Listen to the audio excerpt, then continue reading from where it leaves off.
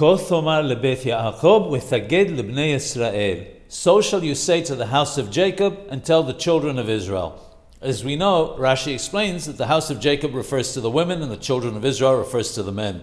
He mentions that the term tomar, say, which is mentioned in connection with the women, is a gentle way of speaking, whereas for the men, tagid, tell, is a harsher term that's used. The reward for serving God me'ahaba, out of love for Him, is twice that of serving Him out of yir'ah, out of fear.